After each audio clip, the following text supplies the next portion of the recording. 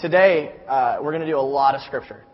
We're actually almost going to go through an entire 2 chapters.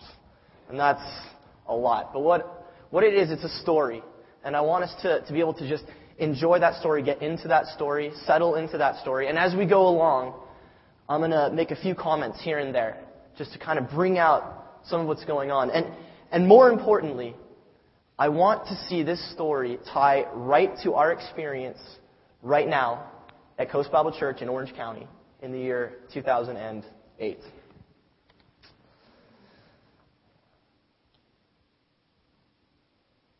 When God is on the move, nothing can stop Him. No one can get in God's way. When God decides to take action, you can't stop Him. We can't stop Him. We might be scared. We might want to get in the way. We might be frightened and worried. We might be cowards. But God is going to get what God wants to get done. And more than that, when God chooses to use His people to get His work done, He helps us along. He gives us a little bit. A sign here, a sign there, something to encourage our faith, just enough to keep us going, just enough to give us one more step. And that's what we're going to see today in this story. We're going to be in the Old Testament. Gideon. I don't know if you know this story. I want to catch you up to speed. The Israelites have been rescued from slavery in Egypt. God has done these amazing things. He's sent plagues and he's harmed the Egyptians. He's split the Red Sea into 2. And the leader of the Israelites at that time is Moses. Moses is a terrible, terrible leader.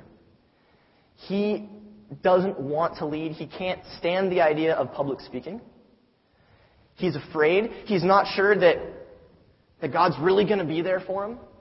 And so God pulls him kicking and screaming into the leadership of the people of Israel, and then through Moses brings them out of the land, brings them out of Egypt and into the land. And when they get to the land, Joshua leads the forces of Israel as they take back the land from the tribes that are living there. And as they go through this, the Israelites, they fail to completely take control of the land. They don't have all of it, but they have enough, and the 12 tribes settle. And after this, a cycle begins. And in this cycle, what happens is the Israelites remember who Yahweh is, and they worship Yahweh and Yahweh alone. And then they set their eyes somewhere else. And so God punishes them. And He gives them over into the hands of their enemies. And this will occur for a while. And then the Israelites will remember, we have forsaken our God. And they will come back to God and they will say, God, please, remember us. And God will hear their prayer and will deliver them through a special person or a judge. Right now, we have just finished 7 years of bad luck. The Israelites have been given over to the Midianites and the Amalekites, neighboring tribes. They have been starving. They have been oppressed. They have been hurt. And they're crying out. And once again, God hears their prayer. So I invite you to step underneath the oak tree that belonged to Joash the Abiezrite with me. We're in Judges 6. I honestly, I would actually like it if maybe you would just listen and just be present to the story. I think sometimes we get lost in the text, and I don't want that to happen. I want you to set yourself there and be in this place with me. Verse 11. The angel of Yahweh came and sat down under the oak in Ophrah that belonged to Joash the Abiezrite, where his son Gideon was threshing wheat in a winepress to keep it from the Midianites. When the angel of the Lord appeared to Gideon, he said, Yahweh is with you, mighty warrior. Pardon me, master, Gideon replied, but if Yahweh is with us, why has all this happened to us? Where are all His wonders that our ancestors told us about when they said, did not Yahweh bring us up out of Egypt? But now He has abandoned us and given us into the hand of Midian. Yahweh turned to him and said, go in the strength you have and save Israel out of Midian's hand. Am I not sending you? Pardon me, master, Gideon replied. But how can I save Israel? My clan is the weakest in Manasseh, which is considered to be the weakest of the tribes of the sun. And I am the least, the smallest, the weakest of my family. Yahweh answered, I will be with you, and you will strike down all the Midianites together. Gideon replied, if now I have found favor in your eyes, give me a sign that it's really you talking to me. Please do not go away until I come back and bring my offering and set it before you. Yahweh said, I will wait until you return. Gideon went in, prepared a young goat, and from an ephah of flour he made bread without yeast. Putting the meat in a basket and its broth in a pot, he brought them out and offered them to him underneath the oak tree. The angel of God said to him, take the meat and the unleavened bread, place them on this rock, and pour out the broth. And Gideon did so. And with the tip of the staff that was in his hand, the angel of the Lord touched the meat and the unleavened bread. Fire flared from the rock, consuming the meat and the bread, and the angel of the Lord disappeared. When Gideon realized it was an angel of the Lord, he exclaimed, sovereign Yahweh, I have seen the angel of the Lord face to face. The Lord said to him, peace. Do not be afraid, you will not die. So Gideon built an altar to the Lord there and called it, the Lord is peace. To this day it stands in Ophrah of the Abiezrites.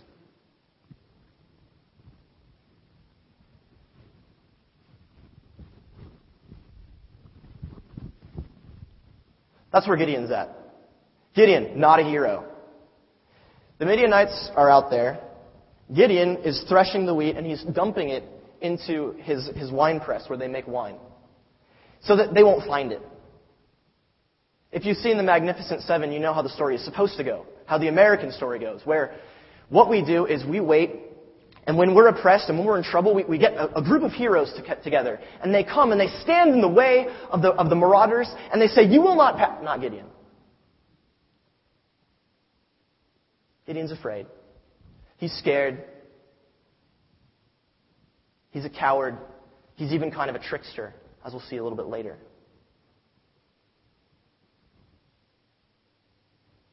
And I take a little bit of comfort in that.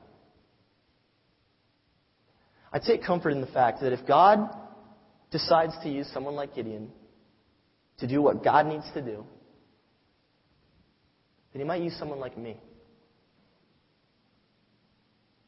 And more than that, I think there's something to admire about Gideon, the weakling, the coward, the trickster. Because even though Gideon doesn't have all the guts and all the faith that everyone's supposed to have, he wants to believe. He wants to believe. He's sitting there, and this messenger comes to him, and he does not recognize who the messenger is. And the messenger says to him, I'm going to give you the Midianites. God is with you. And Gideon wants to believe. Really? I've heard all the stories. I remember the stories of how God came and delivered. And I want to believe. But it's hard. I've been there in my life, and maybe you have too, where you're looking around at the world and it just doesn't seem like God's doing much of anything at all. And you cry out and you don't hear anything in response. And I've actually had a prayer where I cried out, this is at 3:30 in the morning, at one point. I cried out and said, God, I have heard your stories. That you delivered your people to Egypt, out of Egypt and into Israel. Why don't you deliver me? That's not a lot of faith. But it's a little bit. And Yahweh is the kind of God who can take a little bit of faith and make amazing things happen. And so I encourage you, if you're ever in that place where Gideon was, where you're weak and you're scared, and you cry out, remind God of who God is, of what God has done, and beg. I admire Gideon because he wanted to believe. I think we do too. That same night, Yahweh said to him, "Take the second bull from your father's herd, the one 7 years old. Tear down your father's altar to Baal and cut down the Asherah pole beside it. Then build a proper kind of altar to Yahweh your God on the top of this height. Using the wood of the Asherah pole that you cut down, offer the second bull as a burnt offering." So Gideon took 10 of his servants and did as Yahweh told him. But because he was afraid of his family and the townspeople, he did it at night rather than the daytime. And in the morning, when the people of the town got up, there was Baal's altar, demolished, with the Asherah pole beside it cut down, and the second bull sacrificed on the newly built altar. He does it, but he's scared. That gives me a little bit of comfort too. I'm scared, Lord. I'm going to do it. I want to stop here and just mention about Baal. Baal was the storm god of the Canaanite religions. And that's only important insofar as we understand that in Israel, they all depended on agriculture. And so the only thing that they needed, more than anything else, was rain. And so it's interesting, Gideon, an Israelite, lives with his father, Joash, has an estate.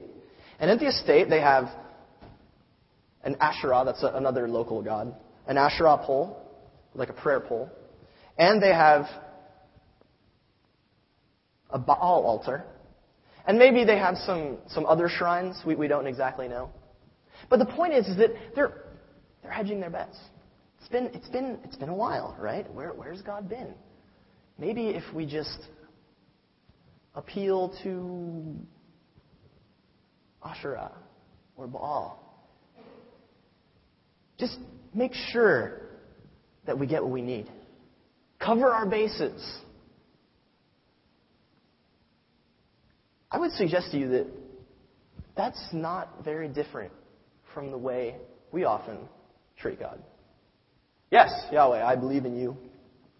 As long as I have this substance to depend on to get me through the day. Yes, Yahweh, I absolutely trust you as long as I just have this important, healthy relationship with this person that matters so much to me. Yes, Yahweh, I trust you.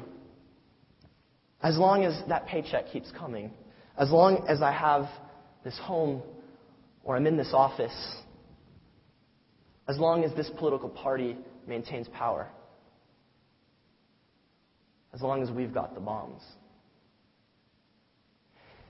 Do you cover your bases? I do. I do all the time. Yeah. And I think that's wrong. And it's interesting. God, the first order he gives to Gideon. You were going to deliver the Midianites and all that, but one thing you've got to do is you've got to clean out your house first. You've got to go in and you've got to kick down the altar to Baal. You've got to stop covering your bases, and you've got to trust me. You have to trust me. And I know you're scared. And I know it's frightening. I know you're worried that the townspeople are going to come and tar and feather you and send you on your way. But you've got to trust me. And it worked out fine. Worked out great. Actually, we're going to skip this part, but Gideon's father comes to the plate. Gideon's running away, right? And his father stands up to the townspeople and says, "Hey, if Baal's so great, why don't you let Baal take care of my boy?" And Gideon's like, "Thanks, Dad." And then Gideon goes and marshals up the forces. So we're on verse 33. The bad guys are showing up. Now, all the Midianites, Amalekites, and other eastern peoples joined forces and crossed over the Jordan and camped in the valley of Jezreel. Then the Spirit of Yahweh came on Gideon. It's like it draped Gideon like a cloak. And he blew a trumpet, summoning the Abiezrites, his family, to follow him. He sent messengers throughout Manasseh, calling them to arms, and also into Asher, Zebulun, Naphtali, so that they too would meet up. Gideon said to God, if you're really going to save Israel by my hands, as you promised, look, I will place a wool fleece on the threshing floor. And if there is dew only on the fleece and all the ground is dry, then I will know that you will save Israel by my hand, just like you said. And this is what happened. Gideon rose early the next day. He squeezed the fleece and wrung out the dew, a bowl full of water. Then Gideon said to God, Don't be angry with me. Let me make just one more request. Allow me one more test of the fleece, but this time make the fleece dry and let the ground be covered with dew. That night God did so. Only the fleece was dry. All the ground was covered with dew. Probably the first one, Gideon was worried was a fluke, right? The fleece probably would attract more water than the ground. So maybe the test wasn't working right. Maybe he's left.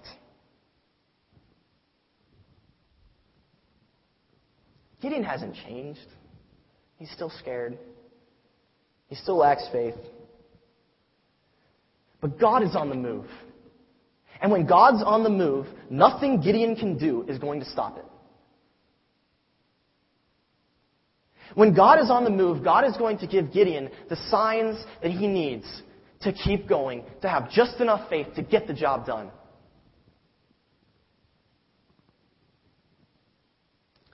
Early in the morning, this is Judges 7:1, Gideon and all his men camped at the spring of Harod.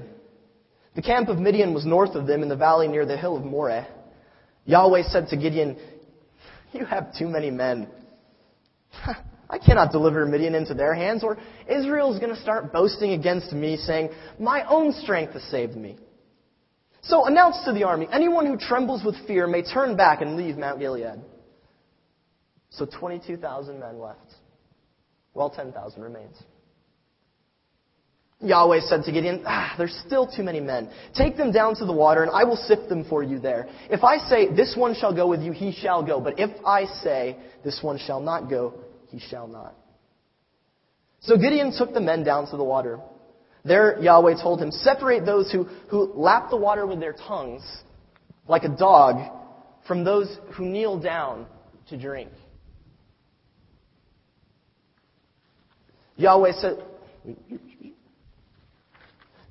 to Gideon, "With the 300 that lapped, I will save you and give the Midianites into your hands. Let all the others go, each to his own place." So Gideon sent the rest of the Israelites to their tents, but kept the 300, who took over the provisions and trumpets of the others. Okay, Gideon. Pressure's on now. I've taken you this far. I did your little fleece thing. Are you ready? Are you ready? Because I'm going to show you what happens when I move. Gideon, you thought this was about you. You thought that it was about you and your amazing ability to gather people, to go off to war. It's not. This is about me ruling, me on the move. And now you will see what I can do. When God, the test that God sets up for Gideon, the sifting test, the idea is if you're the sort of soldier who laps like a dog, you're looking down and you're not paying attention to whether or not there are Midianites and Amalekites coming for you. If you're the sort of soldier, on the other hand, who kneels and is able to scoop water like this, you can pay attention, you're alert. What God's really doing is He's trying to get the worst soldiers in the army. Now, there's a tale from ancient Greece that's probably true. We have pretty good historical evidence for it. It's called the 300. There was a movie about it, but it took a lot of artistic license. But in this story, the 300 greatest warriors of Sparta stand in this small gap called the Hot Gates, and they hold off this massive army, million-man army, for 3 days because they're so powerful, incredible, and awesome. That's not how God does things. God takes the worst, the most pathetic, the weakest, the ones who have nothing to offer, and says, when I move, nothing's going to get in my way.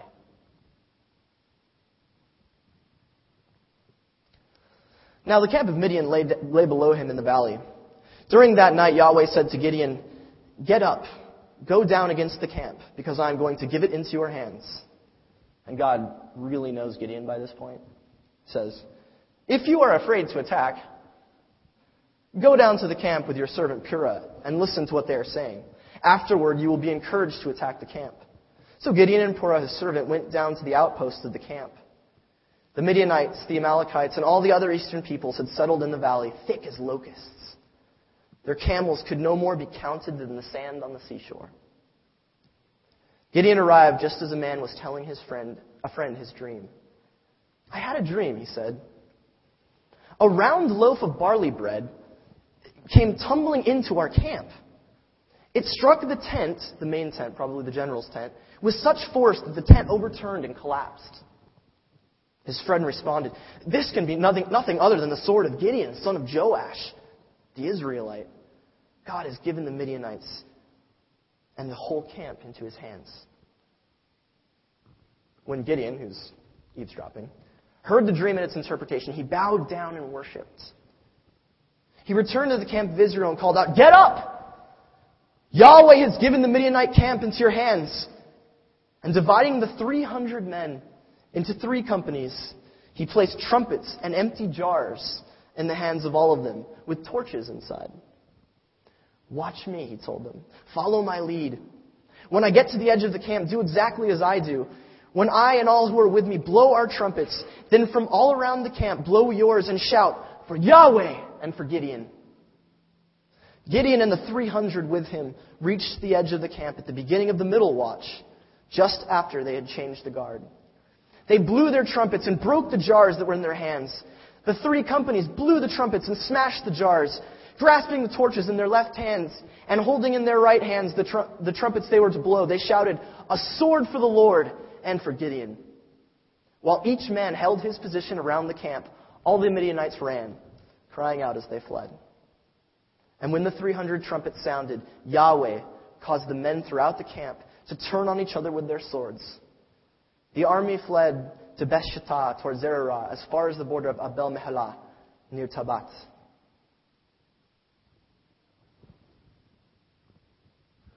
Gideon, mighty warrior.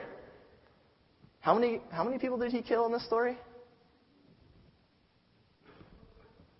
Gideon, rounder up of all the troops. How many did he really get? The 300 worst. Gideon, who's scared to attack. God even preempts him, because we know Gideon's probably going to be like, one more test? God's like, "Don't even bother. I know. I get it." So he comes down, he's like, "Yes, I gave him a dream. Okay, are you good? All right, let's do this." When God is on the move, nothing can get in his way. You cannot get into God's way. I cannot get into God's way. In fact, what's really going to happen is God is going to take us, and he's going to turn us around, and he's going to drag us along. And every moment, he's going to be giving us just one more thing to keep us going, to keep the faith, to hold fast.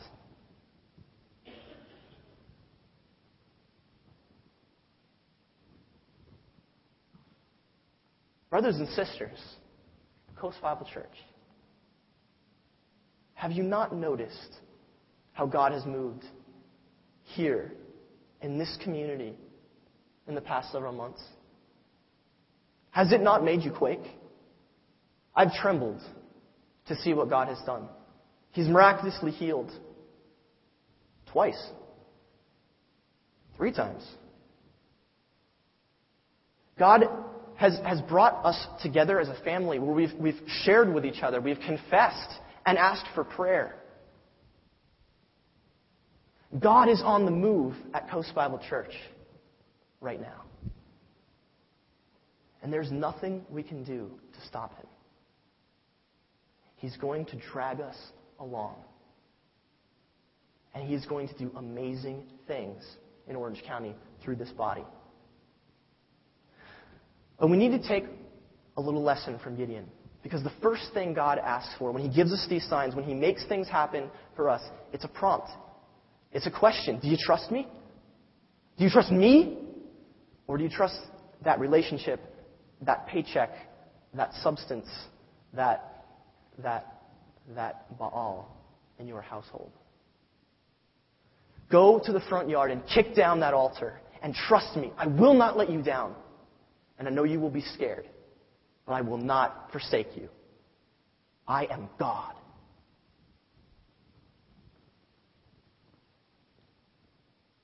What Midianites, what Amalekites do we have to drive out of the land? In Orange County? Injustice. Economic injustice.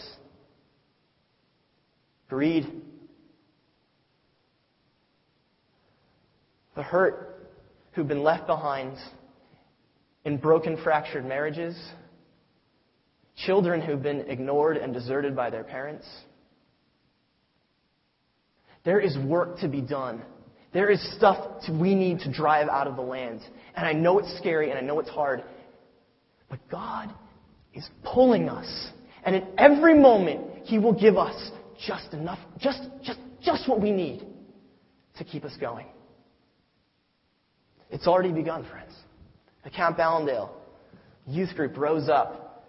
And we served on Saturday. That's hard. I like Saturday. We served. And Garrett has volunteered to be a camp counselor, right? A junior counselor. He's giving up his week to serve a child whose family has abandoned him. Neil's announced Faith in Action Sunday. It's coming up in the fall. We're not going to meet here to worship. We're going to go out to worship. And we are going to drive the Midianites and the Amalekites out of the land. There's more to be done, friends. And when Neil asked me, he asked me to ask you this. To look, to sense where it is that the Spirit of God is moving you. What injustice, what oppression is driving you down in this community? What is it that you want to see the God of the universe overturn? And Neil wants you to share that with himself or the elders. He wants to know where the Spirit is moving in this church right now, where the Spirit speaks.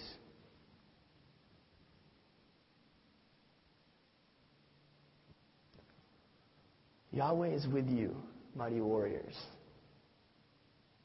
And He's going to do mighty things.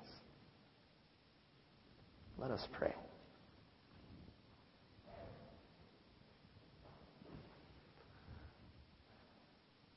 Holy God, we confess that You are the God of Gideon and the 300.